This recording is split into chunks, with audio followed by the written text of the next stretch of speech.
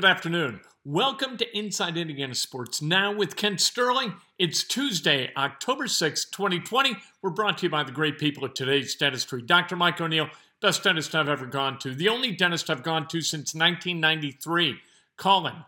Take advantage of having the best dentist in the world right here in our backyard. 317-849-2933 is the number. It's a Tuesday. That must mean Nick Sirianni, the offensive coordinator of the Indianapolis Colts. He joins us. Coach, thanks for taking the time. First question I got. It seems like teams that you're playing against are kind of figuring it out, and we're seeing an evolution in the schematics against you guys. Do you notice that? Yeah, excuse me. Every defensive coach and defensive coordinator has different philosophies, different things they like to do, and that's a unique challenge each week in itself. It's probably similar for the defensive guys too.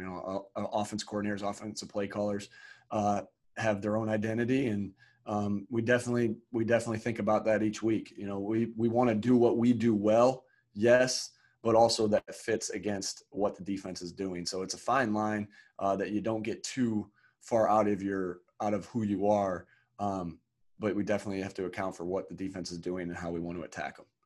Obviously, you guys want to run the football, and you run the football a lot. When you've got a lead, you're going to run the football a lot. But right now, the Colts last in the NFL in yards per carry. How much of that is a function of the way the offensive line blocks, and how much of that is circumstances kind of beyond their control? We're doing the things we need to do to win the football game. So that is, you mentioned the kneel downs and stuff like that. It's also 4-minute runs at times, where those aren't going to, you're going against a very heavy box. The box is stacked against you. You have one less guy that you can block, or pardon me, they have one more guy than you can block. So, and we've been in 4-minute mode the last 3 weeks. So I think that definitely plays into it as well. And speaking of 4-minute, I just thought that was a phenomenal 4-minute drive that we had the other day. We had the ball for almost 8 minutes at the end of the game. And those, yes, we'd love for one of them to break out, and we were close a couple times. But to keep ahead of the sticks, to keep the chains moving, I think we're in a good position. I'm not concerned about it. I know some of these runs will start to break out of there and get some explosive runs, more so than what we've been getting. How much do you guys self-scout and discover that because of your tendencies, maybe you're tipping your hand to the defense? That is something that's constantly on our minds. We know how we look at defenses, and we know how our defenses look at other teams. And so we don't want to tip our hand anyway. In any sport, you're right. You don't want to let the person trying to defend you any little tell. We're really obsessed with that. And I really learned a lot of that from Frank, when we were together in San Diego, just being obsessive about, hey, we don't have any tells here, right? The tackle's not giving anything away. The back's not giving anything away. Our tendencies aren't giving anything away. It amazes you how much we look at and how much we think about that. Parks Frazier does a phenomenal job of giving us our tendencies, when we start the week, and that's a matter of fact, that's the meeting I'm about to go to after we talk right here, just talking through tendencies and how we cover tendencies and this and that. So a huge part of what we do, a huge thought of what we do, just as much as we think about plays and about players for our team and their team, we think about our tendencies and how we can break any tendency we have that would tip our hand. Why isn't Jonathan Taylor the guy in the backfield? When Marlon Mack went down, a lot of us thought, hey, you know what, this means that Jonathan Taylor is going to get 25 carries a game. That's not happening. Is that because you don't want to overwhelm the rookie, or is that because you guys love Nyheim Hines and Jordan Wilkins? I think that's, it's just our same philosophy we have with other players. We want to spread it around. We want to keep guys fresh. We want to do what the player does best. So I think it's a combination of everything, Chappie, that we just want to, keep all those three things I just said. And so have a ton of confidence in Jonathan. And he could carry the ball 25 times a game, but we just have a lot of confidence in the other guys as well. And they do things really well also. And we want to let them shine as well. and keep everybody fresh. And keeping him fresh in the fourth quarter, he has 7 carries, and he's sort of the reason that drive worked. Yeah, that no doubt. Like those defensive guys aren't getting a break, right? And they're still having to tackle Jordan and Naheem, and then Jonathan comes back in fourth quarter with that big 4-minute drive, and it gets harder and harder to tackle him. So 100% great question. On social media, we saw a lot of Phillip Rivers kind of giving Roquan Smith the business from a trash talk perspective. Does he ever go over the line? What do you think about the trash talk? I think Phillip's an extremely smart player, and he knows he does. He know, like I heard what Frank said too. He's gotten to the line, gotten close to the line, but I think he knows when, hey, I'm almost over the line, and he knows how to pull back. He's extremely smart, not only as a football player, but just as a social awareness as well. So, yeah, I think I've definitely seen it. That wasn't my first rodeo with him right there, watching him and Roquan kind of go at it a little bit. Roquan's a heck of a football player. He made a lot of plays in that game. I got a lot of respect for him, and I know Phillip does as well. But yeah, that's just who Phillip is. That's his unique personality. And I don't believe he crossed the line, and I haven't seen him cross the line, even though at some points we might think he's close. And we all know that Phillip doesn't swear, says dadgummit all the time. If you do swear, do you censor yourself when you're around him? No, I censor myself because my dad would not have it any other way. And he still gets on me about that. So, no, yeah. So, yeah, I try.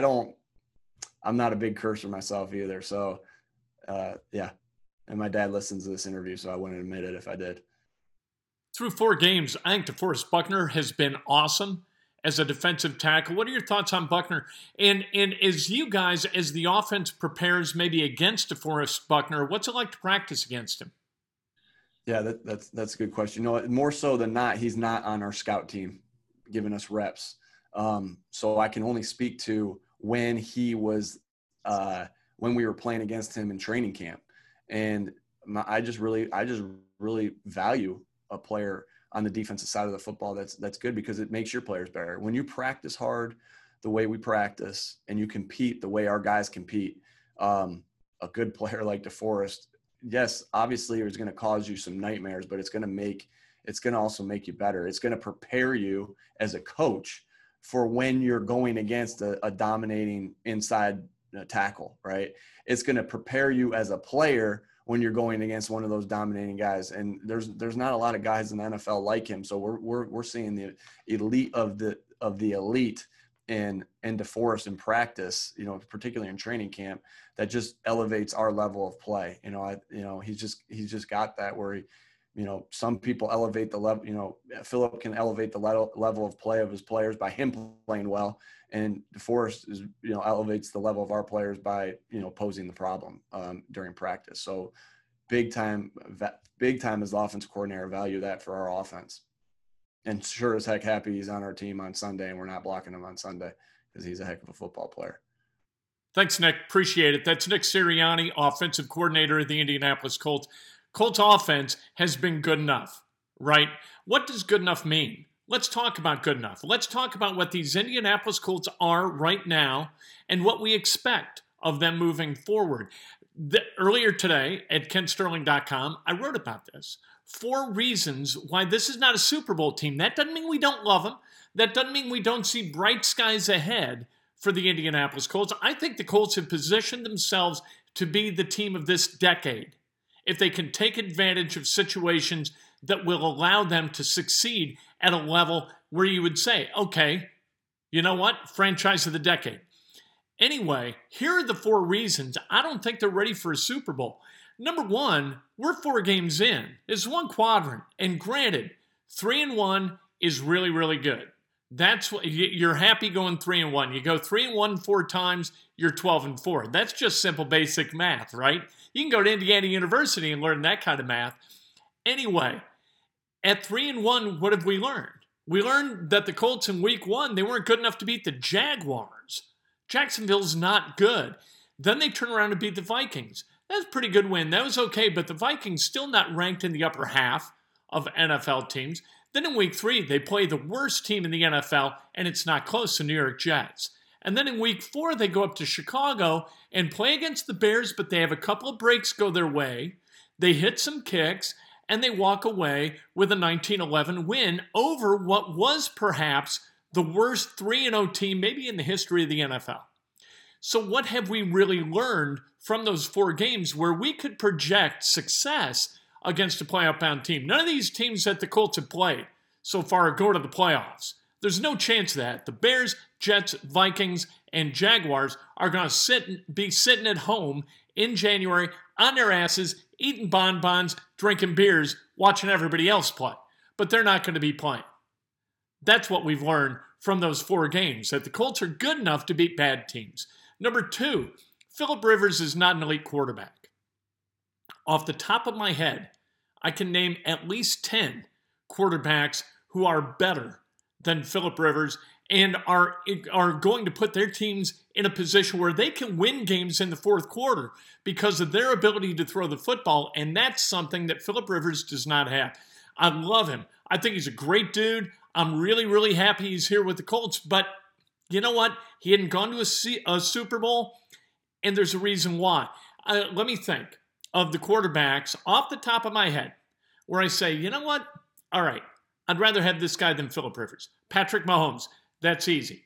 Aaron Rodgers, Dak Prescott, that's easy. Tom Brady, Breeze, Jackson, Russell Wilson, certainly. Ben Roethlisberger, Kyler Murray, there.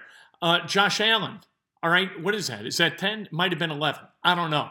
But they're just off the top of my head. Those are quarterbacks that I would rather have leading my offense in the fourth quarter of a game where we've got to figure out a way to put points on the board.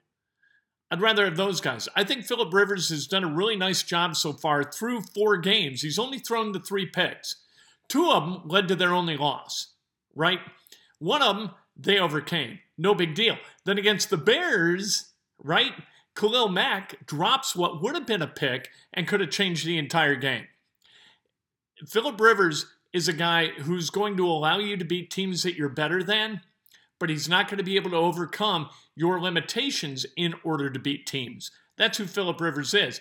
And that is what's got to happen in January going into February that's going to allow you to go to a Super Bowl. Again, he'd been a starting quarterback since 2006 and has never gone to a Super Bowl. And the reason is all about him, not necessarily about the San Diego Chargers. The offensive line's health. This is the third reason. Then you're never going to be able to make it through a season. Not a second consecutive season with the same 5 guys starting every game. Anthony Costanzo, he's got a rib. I don't know whether he's going to be able to play against Cleveland on Sunday. We're going to see. But I'm telling you, man, if you lose a couple of these guys, the Colts think really highly of Danny Pitter, the 5th-round guy out of Ball State. He's kind of a Joe Haig plug-and-play type guy. The Colts lost Haig via free agency. They picked up Danny Pitter. Okay, but what do they have at left tackle? If Anthony Costanzo cannot play, they've got LaRaven Clark next up. LaRaven Clark, I think, had his best camp as an Indianapolis Colt. But is he going to help you win a Super Bowl? Is he going to help you win playoff games? No, he is not. And then the fourth reason is the opponents are going to adjust, and you can see it already, and you saw it this past Sunday in Chicago, where the Bears were loading up the box with 8 guys. It wasn't on the offensive line. People are saying that the offensive line is mediocre. It's not living up to the standards and expectations that it set last year. That's crazy. Teams are loading up the box with 8. You can't block 8 with 5. You just can't. Tomorrow, and look, you know what? If I'm wrong, I'm wrong. But I'm not wrong almost ever about this kind of stuff. The Colts, they have flaws. Their inability to throw the ball deep and stretch a defense is going to cost them moving forward. It's going to make them a team that's capable of winning their division, but they are never going to a Super Bowl with this kind of one-dimensional offense. That's just the way it is. That's the way I see it. And again, at the end of November, if the Colts are like 10-2, you know what? Screw me. I don't know what the hell I'm talking about, but I don't think that's going to happen. Breakfast with Kent tomorrow morning, 8 o'clock on Facebook Live, about 8:15 on Periscope and Twitter. We will talk to you then.